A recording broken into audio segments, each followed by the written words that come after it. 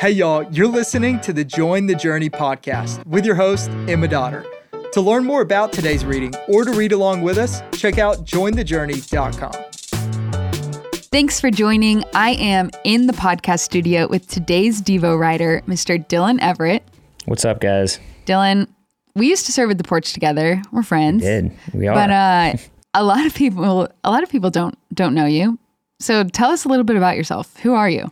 Yeah, I'm super excited to be here with everyone listening. I have been a member of Watermark for the past probably 4 years now. Got to serve at the porch for just over 2 years, and recently just got married to a girl I met at the porch. Heyo. So yeah, perks of serving, but having a blast. Only a month and a half into marriage and loving it.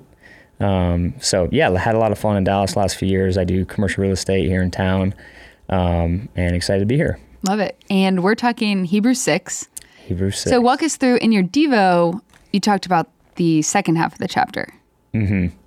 Yeah, I think, a lot of times you read these books in the New Testament and Paul or, whoever wrote the books, there's so much that you can pull out of these chapters that sometimes there's different themes. And so you almost have to pick one in doing these shorter devos on what to focus on. And so Hebrews 6, in my opinion, is kind of split into two.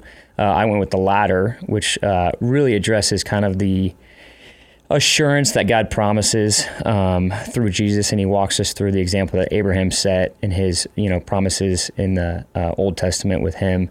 But, I think it would be unfair to not at least address the first half. It's just a little bit trickier. Yeah. So this is a fun one that a lot of people point to. Hebrews 6 gets brought up a lot when talking about just, can you lose your salvation? And I know that's a tricky topic, and there's a lot of dense questions that go into that. So yeah, it's fun that we get to pick it apart. Chapter 6, verse 6, he says, he's talking about these people who've tasted, or let me start in verse 4. It is impossible in the case of those who have once been enlightened, who have tasted the heavenly gift and shared in the Holy Spirit, and have tasted the goodness of the word of God and the powers of the age to come, and they have fallen away. And she's like, They've fallen away? To restore them again to repentance, since they are crucifying once again the Son of God to their own harm and holding him up to contempt. She's like, dang. And then he keeps going. The whole first half of the chapter is like a big question mark. Mm-hmm. Yeah, and it begs the question of, okay, accepting Jesus as your Savior, becoming a Christian, getting to partake in tasting the heavenly gift, sharing in the Holy Spirit, tasting the goodness of the Word of God, the powers of the age to come. How do you define if you've actually experienced those, right? And I think it's hard, right? Because you can't crawl in anybody else's mind or experience what they have with the Lord directly. But I think that begs the question of, how do we apply this? Yeah. Okay. So let me ask you this. You're serving on the pastoral care team at the porch. You're down front. Guy comes up to you and is like, hey, how do I get saved? Like, how do I become a Christian? What's your go-to answer? Yeah. So obviously you could point to scripture in Romans or wherever you feel comfortable highlighting the gospel, the story of redemption, and then, the requirement to make a decision, right? To follow Christ and make him Lord of your life. So in relation to chapter 6 here, talking about, can you lose that? Or if you have somebody doubting, have I lost this? Or can I lose it? I think I would always remind them of, what's your heart posture, right? What's your desire? Is your desire Jesus? If it is, there's scripture laden across the whole Bible that talks about Jesus will always be there for you. He stands at the door and knocks. He constantly pursues us. So, I think redemption is just the character of God. So I don't know if there's a sin too great, if your heart is in the right place to still pursue him. If you have a repentant and soft heart, I think there's always going to be opportunity to reconcile with Jesus. But I think that begs the question of, is this addressing people with repentant hearts? Yeah. Okay, so that kind of alters the scenario a little bit. So you've got somebody who, let's say they've said, hey, Romans 10:9 and 10, if you confess with your mouth Jesus Lord, believe in your heart God raised him from the dead, you will be saved. we've got, okay, I'm saved by faith, but now you fast forward the clock in this guy's life. He's made a sinful decision, and he's like, oh my gosh, have I abandoned my first love? Was I ever saved? How could I have done such a horrible thing? Maybe I'm not actually a Christian. Yeah. And the question then is, hey, can you lose your salvation, or is there a threshold for sin in the life of the believer? Yeah. That'd like sum it up. Totally. Yeah. And I think that's a hard idea to grasp, because we're not God, right? We're not the ones making the judgment. It's not our decision. It's his, right? Whether we get in or not. Yeah. And so it's our job to pursue him as radically and close to obedience as possible, understanding we're never going to get it perfect, right? Ephesians 2:8 says, for grace we've been saved through faith, not by works. So that can easily get into, well, I've done too many bad things, maybe I lost my salvation. Well, that's not why you were saved in the first place. Yeah. Yeah. But obviously, because we're saved, that creates an obedience and, desire for obedience. Yeah. And so you'd say, hey, that fear, that concern, like, oh my gosh, have I gone so far that God would no longer accept me, is evidencing repentance in that person's heart, that they'd be so grieved by their sin because they know how much God hates sin. 100%. And you're saying, hey, let me remind you, Ephesians 2:8-9, we're not saved on the basis of our performance. Totally.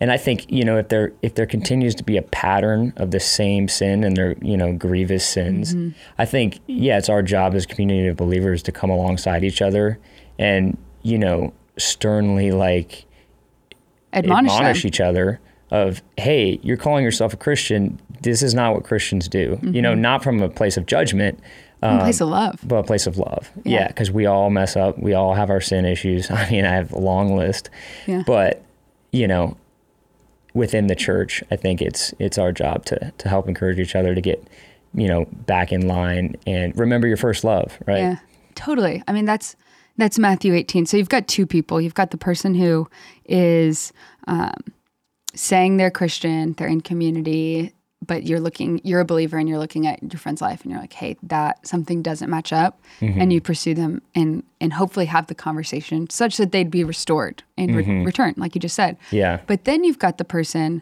who, I think about people I knew in high school and see on Facebook. They said that they were Christians and now they've totally, on their own accord, deserted the faith. They're like, I don't want anything to do with Jesus. And the question we'd say to that is this an example of Hebrews 6? Were they saved initially? Were they ever saved? What would you say to that question, Dillon? That's a good question. And I think, for me, and again, you can't speak for other people, right? You haven't walked in their shoes. You haven't lived their life. You haven't struggled with the same things they have. So this is a answer for just me in my own life, is reminding myself of, hey, those times that I thought I experienced these things that in chapter 6 that is talking about, being enlightened, tasting the heavenly gift, sharing in the Holy Spirit, tasting the goodness of the Word of God. I feel like I've experienced those, I feel like those times, whether it was on a mission trip or praying with people, on the side of the road, or just being in incredible community together, digging into sin and being freed from it. Those are things that are not normal things. Outside of the Holy Spirit, there's things that have happened in my life that I have no way to describe them. So I think reminding yourself of, I really did experience the Holy Spirit. I did experience the goodness of the Word of God.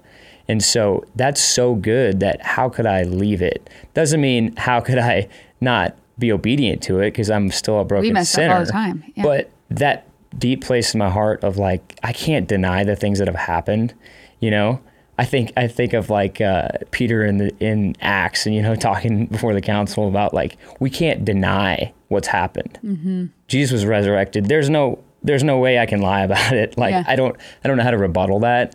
So those things in your own life, to point to and say, man, I can't deny what's happened, and that spurs me on to want more of those things, right? Yeah. So you can have more things to pull out and point to and say, how can I deny this? That's the woman at the well, John 4. Yeah. She meets Jesus and she's like, hey, everybody, come meet this guy. He told me everything I ever did. And this spiritual encounter she had is actually what she used to share faith with others.